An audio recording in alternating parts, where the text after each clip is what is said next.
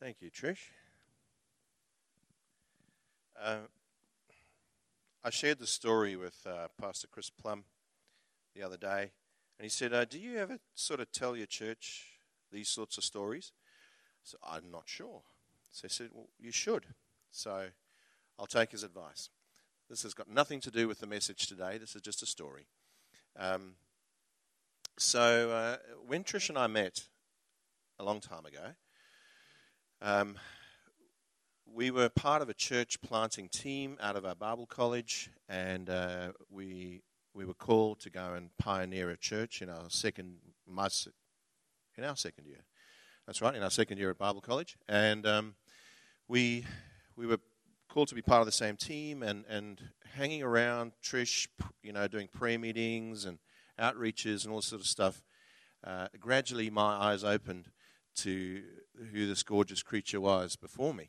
And I sort of went from we're a team to, hang on a minute, maybe we could be Team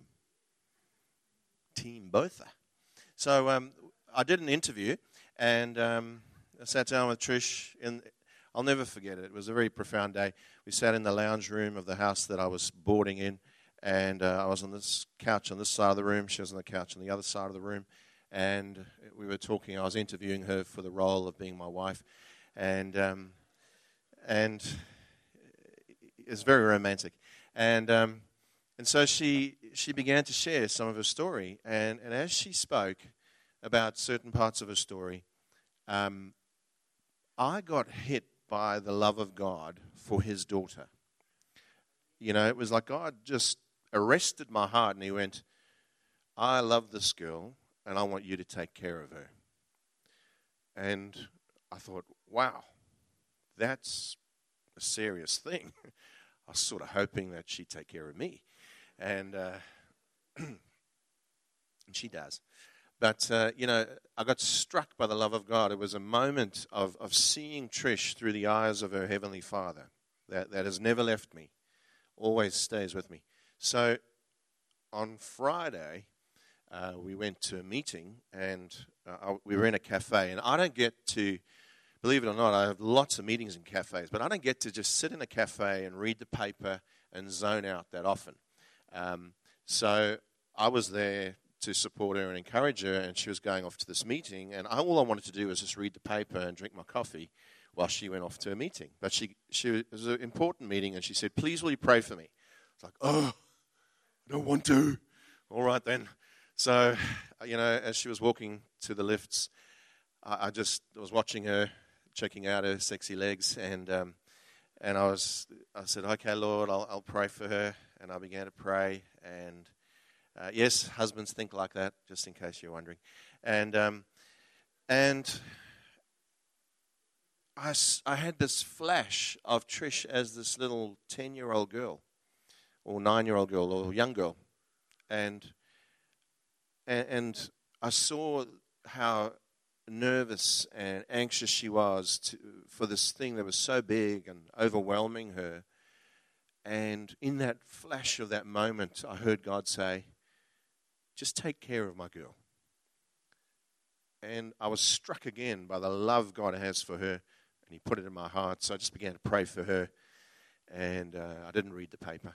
And I had to go for a walk because I was a bit upset by it all. So I walked around, and it was just this moment of, how long ago was this now? It's 19 years, I think. Is that right? Coming up to 20? Yeah.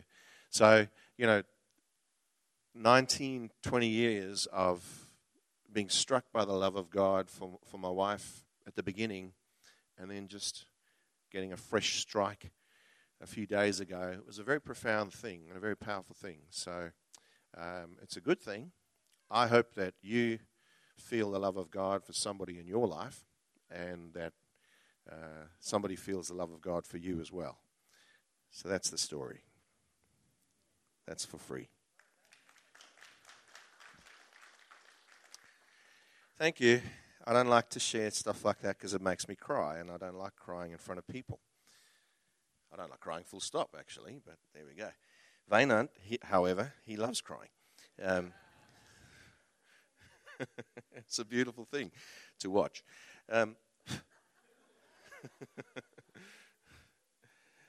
Okay, so I want to give you a bit of background to where this morning's message is coming from. Going back to that 19 years ago, 20 years ago, there we were, this young couple who wanted to serve God, wanted to be missionaries, go anywhere. Trish came into the agreement with a call to China. She believed she was going to go off into China and reach millions of people. She'd had this prophetic word over her that was very profound and powerful for her. I wanted to go to Africa and, go back and minister to my people. And if I could go to a few other nations on the way, I would have been happy with that too.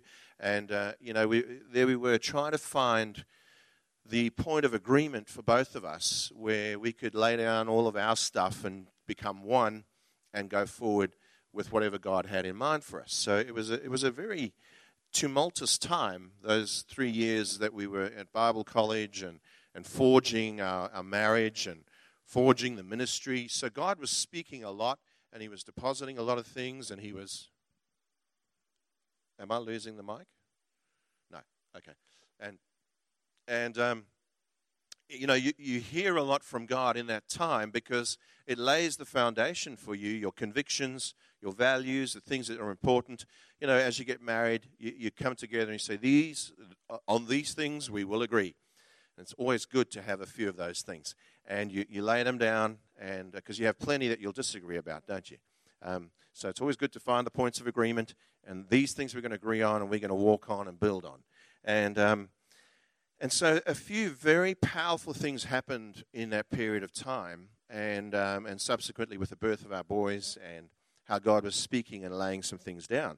So for me, I got this book given to me by a man named Frank Damasio, and it's a long story because Frank Damasio is the son-in-law of a pastor in Melbourne who was a pioneer pastor of a very different kind of church, a new wineskin church. And this particular pastor,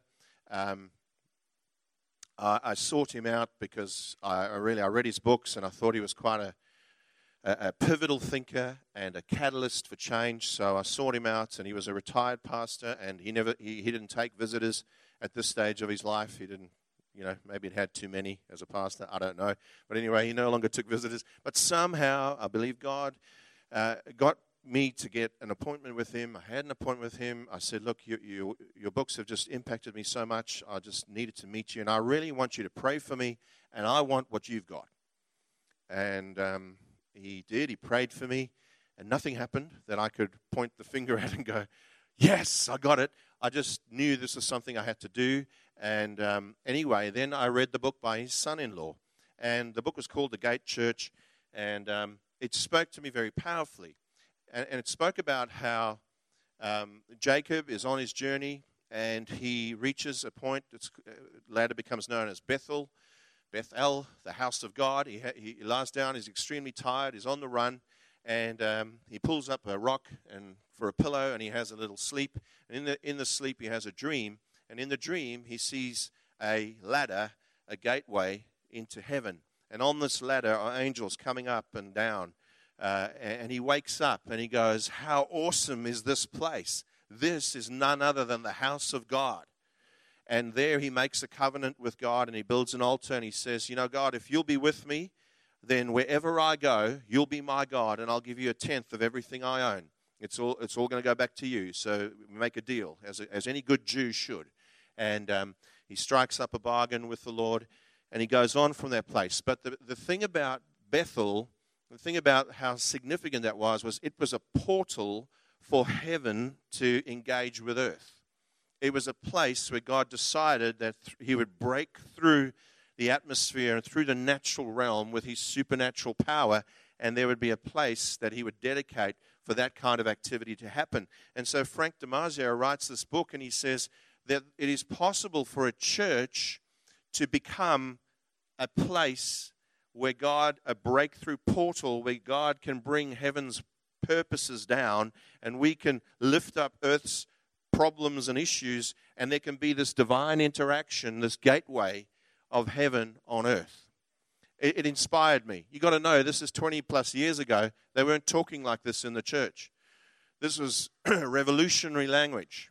And so you guys have grown up under the ministry here in this house, where I've been talking from that place of conviction, because it laid a conviction down in me that church should never be normal, religious, a place where you just go and visit and, go out the same. No. It should be a place of divine interaction.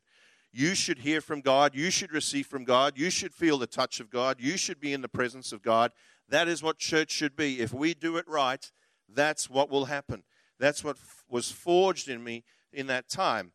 It was to build a habitation for a visitation, if I can use old-fashioned terms. And so, I'll say it again, to build a habitation for a visitation. I wanted to be a place, build a people, build a house where God would visit and you would be encountering God. And, it freaked me out because we accomplished that, and we would have some insane meetings, as you've probably been part of, where people would come in and I'd know their backstory, and they would just start weeping and weeping and weeping in the house of God. And then they'd come once, twice, and then they'd leave because they could not handle the intensity of what God was doing here. And they needed to go sit on the beach. And they said to me, many of them have said to me, you know what, the beach or the bush or wherever. They'd say, I can't handle the fact that I just want to weep all the time. And it took me a lot of years to eventually come up with what the answer was, which was that, no, what's happening is your healing is taking place in this house. God is touching your heart, and He's going to places. That's why you're crying, and you can't stop crying, because He's bringing the oil of His healing. The balm of Gilead is being worked into you so that you can get the release that you need. You're carrying all this stuff, and you need to find a place where you can drop that stuff and you can experience and encounter the healing of God. That's why healing, training, sending became so important to us, because you can't have a house of God. You can't have a gateway to heaven and stay the same. You're going to get healed. Because every one of us comes broken. And if you're not broken, God will break you. That's His requirement. If life hasn't broken you, God will. If you want to walk with God, know God, you've got to be broken. He's the God of the broken. And if you're proud, if you're altogether and independent, you don't need God. Why are you here? Go to a club. Go to a pub. Go do whatever makes you happy. You're not going to be happy in this place, because you're going to hear a message of humility and repentance and brokenness. You're going to hear a message about laying your life down and taking on the life that God has for you. That's not good news for people who got it all together. That's not good news. The gospel's good news for the poor. The gospel's good news for the brokenhearted. The gospel's good news for those who are bound up. The gospel's good news for those who are blind. The gospel's good news for people who've got no alternatives. Then it's good news. Because the news of the gospel is so life-transforming and so demanding that you cannot be the same and call yourself a Christian. You literally die in order to live. You literally lay everything down in order to take up what God has for you. So the idea that altogether people can find a place in church was foreign to me, and has become my conviction about what church should be. And in the midst of all of that, God's speaking to me and laying down these convictions about what church should really be, and the revolutionary ideas that He was depositing for me at the time that I've tried to be faithful to walk out. We were in bed one night, Trish and I, just to clarify. And Trish woke me up at about 2 a.m. She was shaking. We had a waterbed. Made it even worse. She was shaking uncontrollably in the bed. And she said, I've had a dream. And I've just seen something. And so she was praying in tongues. And I was like, well, what's going on? And she explained the dream to me. She said, we were in this big auditorium. And there was a stage with music and worship going on. And there were people filing in, hundreds of people filing in. And we were standing at the door, Trish and I. We were at the door. We were ushers. We were dressed in the usher uniform, black and white. We were standing there. All we were doing was ushering people into this place. That was our job. And the Holy Spirit, as she was explaining this to me, the Holy Spirit came down in that room and struck us, and we lay there speaking in tongues and just overwhelmed by this thing that God was doing. What it did was it laid a foundation or conviction in my life that I was to build a platform for ministers, and I was to help them to find their place, find their purpose, find their ministry, and send them on. That all I am is a doorman, a gatekeeper. All I am is an usher in the house of God. And if I could, I would build a platform that would raise up men and women of God and send them to where God wants them to go. That's how healing, training, sending became part of our story. As I took that and went, God, help me to do that. And it was strange to me because I seemed to get up on the platform a lot, like I am now. And I was like, God, I'd wrestle with that and go, God, that's not what I want to do. I'd much rather be the dude at the back ushering people in. And I took a very literal view of that. And God had to explain to me and teach me that it wasn't a literal view. It was a spiritual function that he wanted me to take. And part of the array of gifts that he gave me to facilitate that, one of them was preaching. And so I'm not puffed up about my ability, but I know I can preach. And so God says, use that gift. Preach the message that I give you faithfully, and you will be ushering people into their purpose and into their ministry by doing that. And so, I had to get over that because I didn't want to be the upfront guy. Actually, I'm extremely shy. I hate public stuff. This is not me. This is the grace of God at work in me. Now, I've got comfortable with it. I've been doing it for 20 years. So I've got comfortable with it. I'm over myself, largely. But in a social setting, you'll see I'm very shy. I'm not the center of attraction. I hate that. I want to sit in the corner quietly and go home early. And God for whatever reason, that's what God wanted to do with my life. He wanted to make his wisdom and his grace and his strength made known in my weakness. And he gave me a wife who forced me into positions where I felt weak and vulnerable. So she would be the social bunny, and I would be her glamorous attachment. And, and so out of that came this desire to build I asked God, how can I do this? How can I create this church, this environment that is a gateway, that is a portal for heaven's purposes on earth? How can I do that? What is the formula? What do I need? And God began to speak to me, gave me from the book of Ephesians a framework, a blueprint that I could work with. And the story of us driving to a camp, I've told you a few times, I'm sure, and me talking to Trish going, I'm reading this stuff in Ephesians about the fivefold ministry, about the apostolic ministry. It's really speaking to me. I don't understand what I'm reading. I've never seen it in real life. I don't know what to do with this, but God is speaking to me about it, and I have to walk this out. And that began the most tumultuous journey that we as a family ever took. With two small boys of 3 years old and 1.5-year-old, we had to leave from Melbourne to come to Perth, pioneer churches. As a result of understanding the model of Ephesians, we've pioneered 9 churches in different parts of the world. Did you know that? We worked all over the place, and we had great relationships in different countries, different places. We'd taken teams, and that was the Ephesians model, the Ephesians blueprint being worked out. I wrote a book about it, The Divine Connection. It's available for sale, $10 if you want a copy. Real cheap, but worth reading. But at the same time as that, God saying, this is the blueprint, this is the foundation, I wanted to know what it would look like when we had that foundation in place. So God took me to the story of David's tabernacle.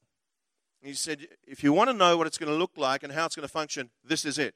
And the things about David's tabernacle, one of the main things was that it was a 24/7 house of prayer and worship. Now, I'm going to go into that more in a little minute, but I'm giving you all the background for how we arrive here. So forgive me for the detail. And so I said, God, I'll do that. We'll come to Perth. We'll build a house of prayer. We'll build a place where we're worshiping and praying, and it's on all the time, and it's happening. God, I want that. I'll do that. And so for 3 years, we were laboring towards that, and it was difficult because we didn't have a worship team, and it was difficult because we were stuck in a tiny little boat shed, and I was like, how is this going to happen? And so then God brought Candace into our life. And it was weird because Candace came with the same vision. She said, God's called me to build a house of prayer. I said, fantastic. You found your fit. The only difference was that God told her that the house of prayer was to be for all of Perth, when I just wanted one up the road here. Just want a little one that I can manage, and not be overwhelmed by the bigness of this thing. But what happened was I felt God say, lay down your vision and lift up Candace in her vision and get behind her and build with her. So for the next 7 or 8 years or 10 years, I lose track, we did that. And the day came, and Candace's vision became my vision. I knitted my heart with her and went, okay, I'm behind you all the way. We'll do this, whatever it takes. Let's make this happen. And so we labored and labored and labored to build it. And you guys were part of that. We laid foundations in the life of this church that you are living on, that you are growing on. When you're new in this church, you're going to come in and you are going to pick up something divinely. It is what's been established in the Spirit. You're going to pick up a heart for prayer and worship. If this is where God wants you, what's going to happen is it's going to change your life in such a way that you're going to become a prayerful person. Your prayer life is going to become the mainstay of your Christian walk. That's one of the things that's going to happen as you make this church your home. You are going to have an ability to talk to God and hear from God that is supernatural because we've established a gateway through the life of prayer. We've established a portal for you to experience that. And if you don't experience that, it's going to be extremely frustrating for you because you're going to be working outside of the flow of the Holy Spirit in this place. And so God's going to do things in your life to bring you, going to break you of certain things to bring you into a place where you can connect with what He's doing right here. Did you hear what I said? If you haven't experienced the brokenness that's brought you to a place of real prayer, of really seeking God, it's coming. As long as this is your home, it's coming. That's what you're inheriting. And you think, oh, breaking me, that's terrible. Oh, no. This is the best news you could ever hear. Because it's in the place of humility that He lifts you up.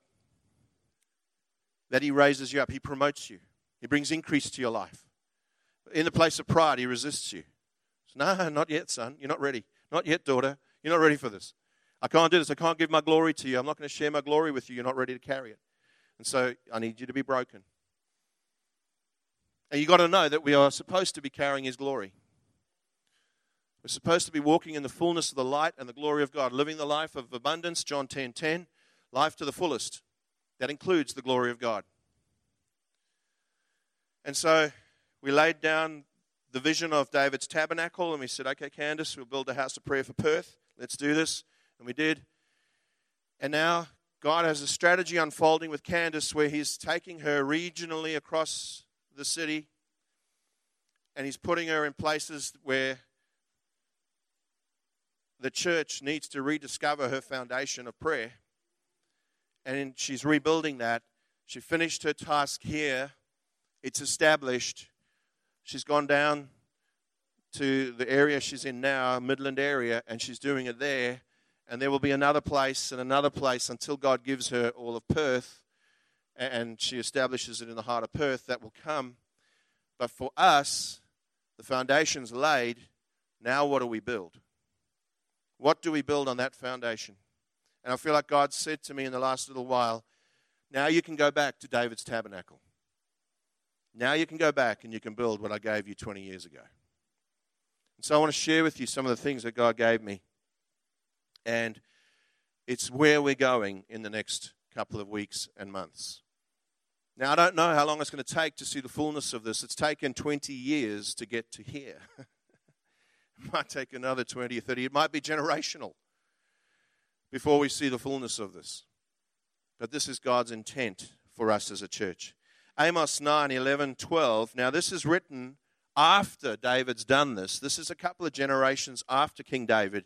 Amos writes this to the people of Israel. He says, "On that day I will raise up the tabernacle of David, which has fallen down, and repair its damages. I will raise up its ruins and rebuild it as in the days of old, that they may possess the remnant of Edom and all the Gentiles who are called by my name, says the Lord, who does this thing." So there's something about David's tabernacle that God loved so much. And he wanted to build it and rebuild it in a new generation. And this was a generation who'd lost their way. Let me show you how. This is Amos's context. This is where he's speaking and prophesying. Right at the time that Amos is prophesying about God rebuilding David's tabernacle, there's a civil war going on between Israel and Judah. This is a nation divided. This was a nation that despised the word of God. They had given up on God. They had begun selling their brothers into slavery. Could you imagine that? Look at the person next to you. Look at them. And it has reached a point where we have turned our backs on God to such a degree that we're willing to sell that person into slavery. Could you imagine that? How far have they fallen? By now, they dehumanized and exploited the poor to such a degree that it was a terrible, tragic thing to be poor in Israel. There was rampant sexual immorality.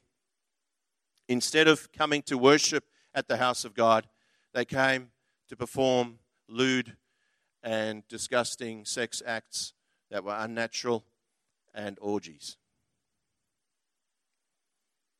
And, of course, they were worshiping false gods at this point. So what is God's answer? What is God's word to a nation in this context? He says to them, I'm going to rebuild David's tabernacle in the middle of you. Here's my strategy. Here's my answer to you. This is where you're at. My answer is, I'm going to restore David's tabernacle. So Amos is speaking about Israel's leader and how he had unified and rebuilt the nation. And he's reminding them of what a revolutionary leader David was. And he's trying to bring out the strategy that David had employed from God when he achieved the impossible. So let's go back to David's context and let's look at what he was facing when he inherited the throne and he moved into Jerusalem and he said, now I'm going to establish the city of God, the government of God. I'm going to lead this nation. I'm going to bring it into where it should be and take it forward into where it should go. This is what he wanted to do. So he'd inherited a divided nation. There was a national falling away from God. You read about that in 1 Samuel 8:6, where God says to Samuel, he says, they haven't rejected you, Samuel. They've rejected me as their king. There was a rejection of God's word as their authority. They said, give us a king to rule us, just like the other nations. They said, look, we don't want this word of God, this law and the covenant to rule us. We want a man, a king, to rule over us. They were rejecting God's word as their authority. They had neglected God's presence. The ark of God's presence was no longer required in their lives. It had fallen into enemies' hands during the life of Saul. So David inherits a divided nation, a nation falling away from God, a nation rejecting God, and a nation who wants nothing to do with the presence of God. And so he seeks God. He says, God, what do I do as king? How do I bring this thing around? God says, here's my strategy. And essentially, this is what David responds. He says, we're going to get God back at the center of our lives again. This is his primary goal. We've got to bring God back to the center of the nation. We're going to get the ark of his presence out of enemy hands, out of the desert. We're going to bring it back into our central place. We're going to put it on display in a giant open-sided tent right next to our political HQ here on Mount Zion.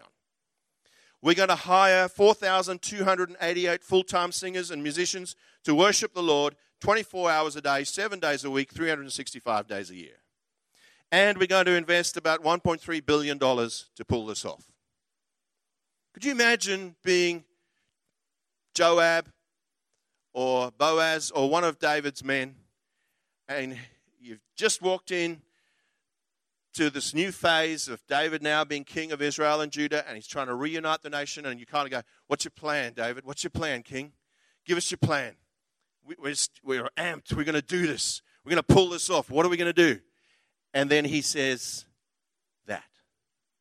He says, we're going to build a tent, and we're going to sing and pray. And we're not just going to do a little one. We're going to do like almost 5,000 people. And we're going to use all of our money to make it happen. Now, Trish has been involved in politics. And could you imagine if Trish went into cabinet and said, Prime Minister Scott Morrison, I have a solution for our divided nation. A nation that's lost its way, and a nation that is falling away from God. And here's what I propose. Right here in Canberra, we're going to put up a tent. We're going to fill it with singers and worshippers and prayers. And we're going to invest all of our money, all of the annual budget into this thing. And we're going to become known as the people of God again. Yay, goes the cabinet. Woohoo! What a brilliant idea. That is why David was such a revolutionary leader. That is why David was such a courageous leader. To be able to stand up and say, this is my plan, this is my strategy, to a nation in that particular state, took an incredible amount of strength and courage. David was, he'd earned it on the battlefield, and this is where it counted. He was a warrior and a worshiper like no other. I want you to quickly show you some of the things David wrote while he was in the process of being ready to bring leadership to this nation. Psalm 27, lift up your heads, O you gates, so that the King of glory may come in. Who is this King of glory? You know that song? I will lift my voice to worship you, my King. This is the kind of stuff that was just echoing in him. And he was like, I can't wait for the day when the prophecies over my life come to pass and I get to have the authority to do this properly in this nation. I can't wait for the day where I can say, open wide the gates so that the King of glory may come in. I'm living for that day, he writes in Psalm 27. One thing I desire, one thing that I seek, that I may dwell in the house of the Lord forever. I can't wait till I'm king. Not like the Lion King song, but actually David's song. I can't wait until I'm king where I can build a house and all I can do is dwell in it day upon day, night upon night, where I'm happy to be a doorkeeper in the house of God rather than be the king sitting on the throne of a divided nation. You've got to get the heartbeat that's rocking in David while he's doing this. Psalm 22 verse 3, it says, God sits enthroned on the praises of his people. He didn't write that because it sounded nice and it looked pretty on paper. He wrote that because he understood that when the people come to praise God, it literally brings him into the place. It becomes a portal for heaven to come down to earth, and God sits enthroned. His kingship, his majesty, his royalty, his authority, his power, his greatness is made manifest when God's people begin to praise him with all of their heart, soul, mind, and strength. They pour out their love on him. He gets bigger and bigger and bigger and bigger. He caught this in his spirit and he was like, bring the day when I'm king, because I'm going to build this thing. 1 Chronicles 25 verse 1, his strategy goes beyond just singing and praying. He says, you know what we need? We need prophets. We need prophets to bring the restoration of light and truth and power and strength. We need men and women of God to stand up and declare these things over and over. What I'm doing now, we need this over and over, day upon day, night upon night. We need to be releasing the wisdom of God to the heavenlies. Paul wrote this. He had a vision of this. He got this in Ephesians 3:10. He said it's the purpose of the church, you, me, to make the manifold wisdom of God known in the heavenly realms to the rulers and the principalities and the spiritual powers that exist there. It's our purpose. He got it. David got it. It's like, this is why we're the people of God. We're not going to worry about the squabbles on earth. We're going to direct it where it matters. When he did this, when he implements the strategy, when he rolls this out, it unlocks a season, years of unprecedented military might and economic prosperity, because it was built upon agreement with God. It wasn't just David's kingdom that prospered. It wasn't just that tent that got rich. It wasn't just Jerusalem that benefited because they sacrificed to put this thing up. The entire nation benefited from this kind of response to what God was doing. It echoed and reverberated. Have you not heard that God is the God of multiplication? When we go 1 + 1 = 2, God goes 10 × 10 = 100. 1 puts flight to 1,000, but 2 puts flight to 10,000, he says. You've got to get into the mind of God on this. He says, if you'll come and you will seek my face, and you will turn from your wicked ways, and you will pray and seek me, then I'll hear from heaven, and I will come and heal your land. Not just you, but the whole land. David caught this, and he was like, I've got to get this thing up. I've got to get this thing established, because it's going to reverberate and echo well beyond the individual. We, One Church Perth, are going to be blessed as we do this. But it's going to echo and reverberate far and wide and up and down. Your children, your children's children are going to live on the inheritance that we're going to land here. David laid up for Solomon everything he needed to go to the next level and beyond and beyond. God brought to David the resource to do in 2 generations what multiple generations had been unable to do before him. This was a key that unlocked the power, the presence, the purposes, the provision, the glory of God in a way that nothing else had done. Can you see why, when I heard about this, you see why it got into me? You see why I was like, well, I'm ruined for anything else. I don't want any other kind of church. What the heck are we doing? Let's do that. 20 years later, he's opening it up again. So come on then. Let's do this. David pioneered a kingdom movement long before anyone should have. We today are catching up on the kingdom message. It's echoing. Listen, guys, wherever you go in the world today, wherever there's a prophetic release, wherever the Holy Spirit's moving, you're going to hear the kingdom message. It's the restoration of kingdom. We're in that season. It's the fruit of the restoration of the apostolic. This is where we started. What results is that as you begin to move apostolically, it produces a kingdom mindset, kingdom values.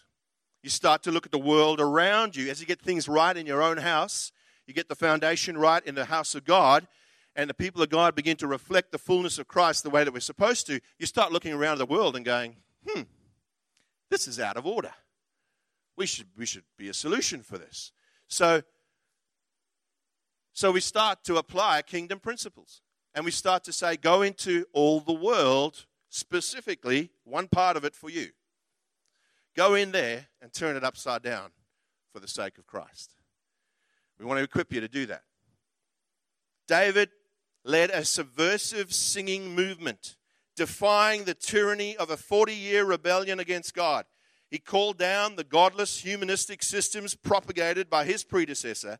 He sparked an unprecedented spiritual awakening and governmental reformation when he made day and night prayer and worship the driving force of the nation. It's from a book called Enthroned by David Fritsch.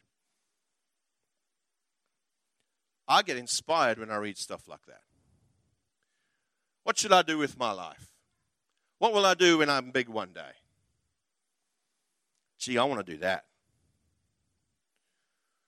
I want to be part of that. God at the center. The tabernacle was positioned as the center of life, of culture, and government. Did you get that?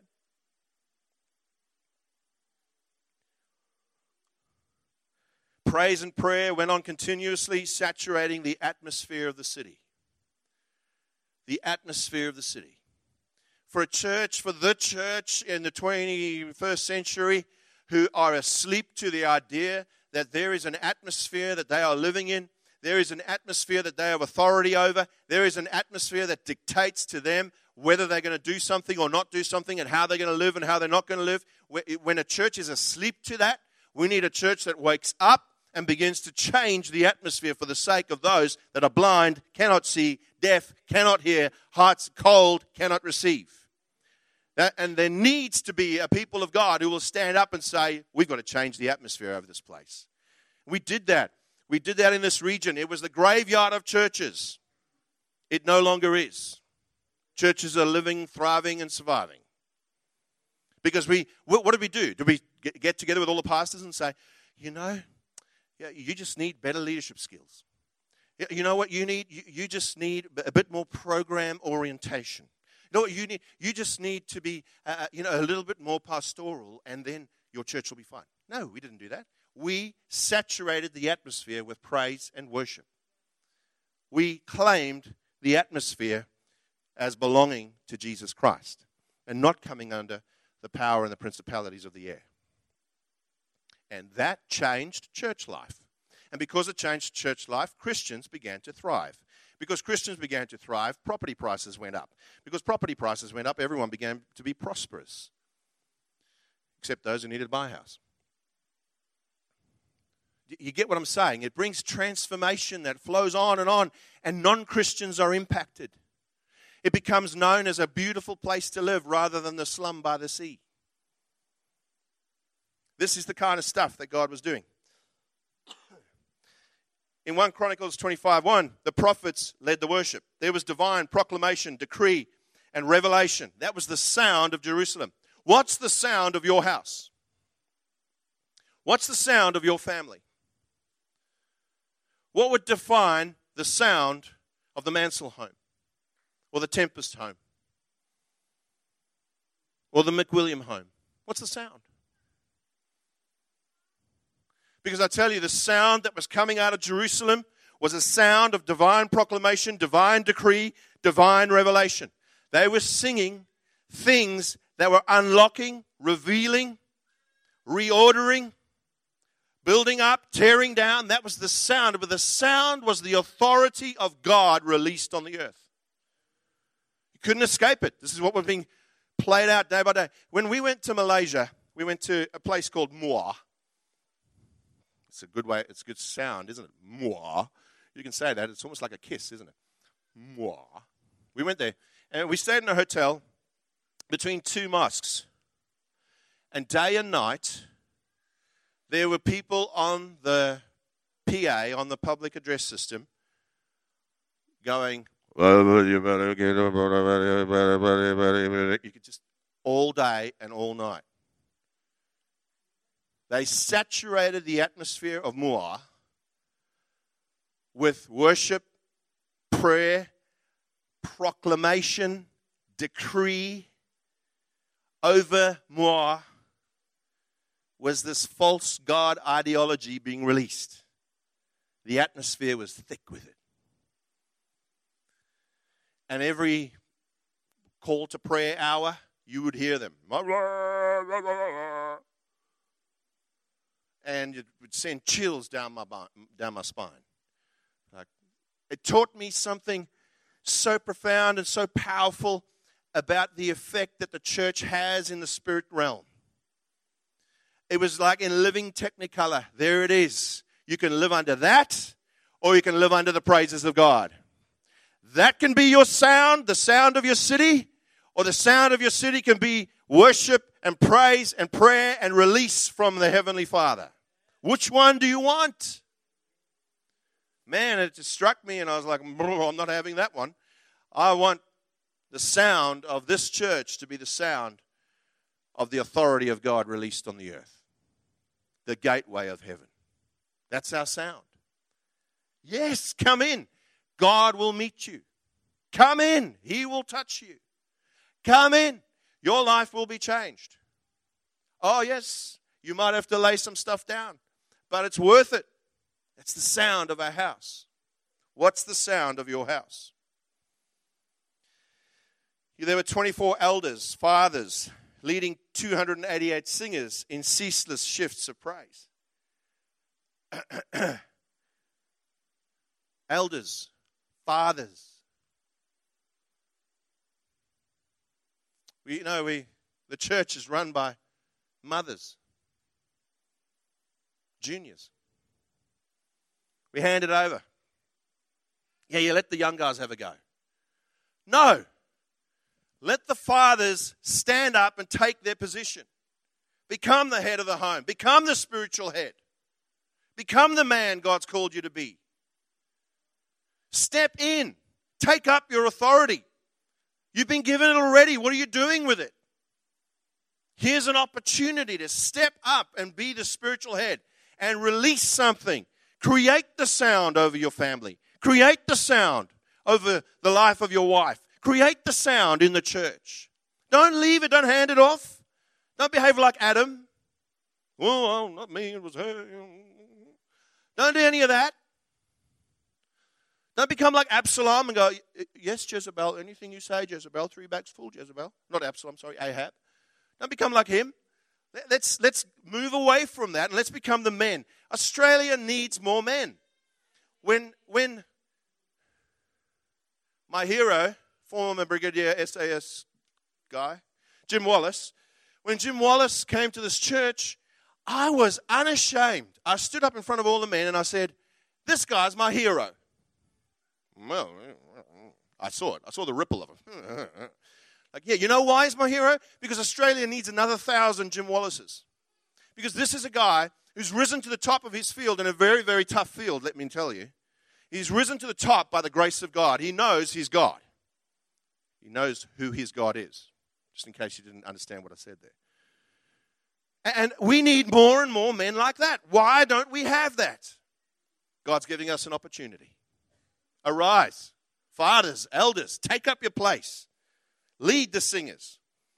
1 Chronicles 9:33, there were 4,000 deacons who served to ensure that this place ran 24/7. I come back to, I will not offer God a sacrifice that costs me nothing. As I look at this, I'm struck again by what it's going to take to set up David's tabernacle and see the atmosphere change and the lives change in my region and my church, the sound of my church change. Struck by that.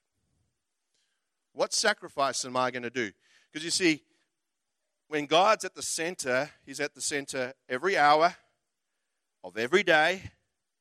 And under David's rule for 33 years, at a cost of $33 million per month, totaling $1.3 billion. And the result is that God is praised, prayed to, and echoed under a good leader. And this man was without a doubt a man after God's own heart. What am I going to do? It's the challenge God's putting to me. How am I going to invest in this, make this happen? So I've got a few ideas rolling through my mind, and it's going to change the way I live if I follow through on these. It's going to affect my sleep patterns. It's going to affect my rest patterns. It's going to affect everything if I do this. But I want to be a man after God's heart. And if the man after God's heart did that, then maybe I should do the same. Monkey see, monkey do.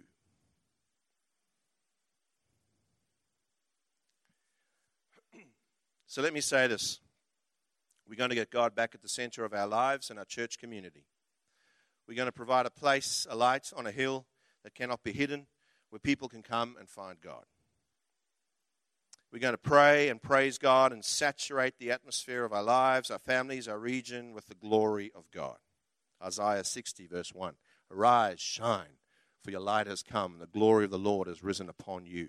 See, darkness is over the people and a thick darkness is over the earth, but your light rises on you. We're going to be, without a doubt, a people after God's own heart. So let me finish by saying this. It would be absolute foolishness to attempt to do something like this unless God was to do it through us. And if you don't believe in the value, the power, and the necessity of prayer, why bother? I wonder if there's a company of Davids who want to see God honored in this way. I wonder if there are any prophets, intercessors, worshippers, Nazarites who are hungry to sacrifice something of value for their king. Oh my.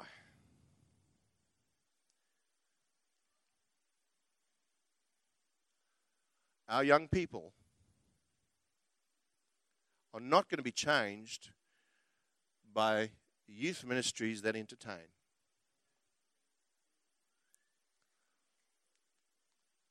Our young people are going to be changed by fathers and mothers who got the heart of God and prayed and worshipped and sacrificed and led them into the presence of God and said, this is how you see the hand of God moving in your life.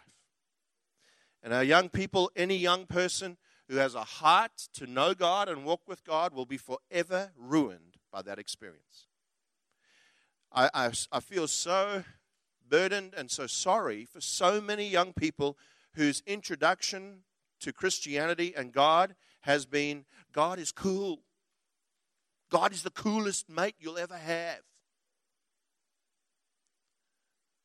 God just wants to bless you.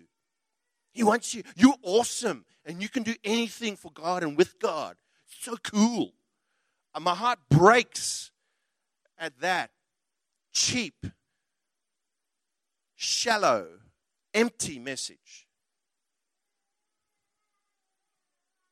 I want young people to come and hear about a God who transforms you from who you are into who He's made you to be.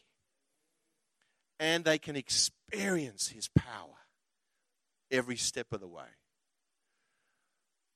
Will that be a remnant? Probably. Will that be the majority? Unlikely. I'm okay with that. Long ago, I settled the fact that I don't need the biggest church to validate what God's asked me to do. People say, whenever you preach, it's like you're preaching to 10,000 people. So I'm like, yeah, I am. There's a crowd, an unseen crowd of witnesses who are listening in with bated breath going, another one just got it. Another one just got it. It's just about the echo of heaven is about to reverberate. Listen. That's what I'm after. I'm after the throng of heaven erupting in praise and worship because somebody echoed down here what God was saying up there. That's what I'm after. I'm after the approval of God. I'm not after anything else. It's empty. It does not matter. I've waffled on. Forgive me. I've unloaded. There's a lot more. I want to share with you about the Nazarites, about how you are a Nazarite generation. I want to mess your world up. I want to ruin you for normal. I want to create an environment where you catch fire. I want you to look at your life and be extremely dissatisfied and say, this is not it. There's got to be more. I want you to be hungry for more of God. Courageous to make the changes that He asks you to make. Prayerful so that you can be wise. I want to do my best to create a company of Davids who are going to change their world. Father, I thank you for your word. I thank you for your deposit. I thank you, God, for this incredible body of believers. In your wisdom, You know who needed to hear this today. In obedience, I have released it. Now I ask you to watch over your word, to be careful to ensure that every purpose you have set for it comes to pass in the lives of your people. Father, I pray for your tabernacle, the kingdom of God manifest on the earth, to be established by the work of our hands and the sacrifices we are prepared to make for you. Speak to us through this week. Unsettle us. Echo your purposes in our hearts all through the week. We are yours. In Jesus' name I pray. Amen. May the love of the Father, the grace of the Lord Jesus Christ, and the fellowship of his Holy Spirit be with you always. I remembered.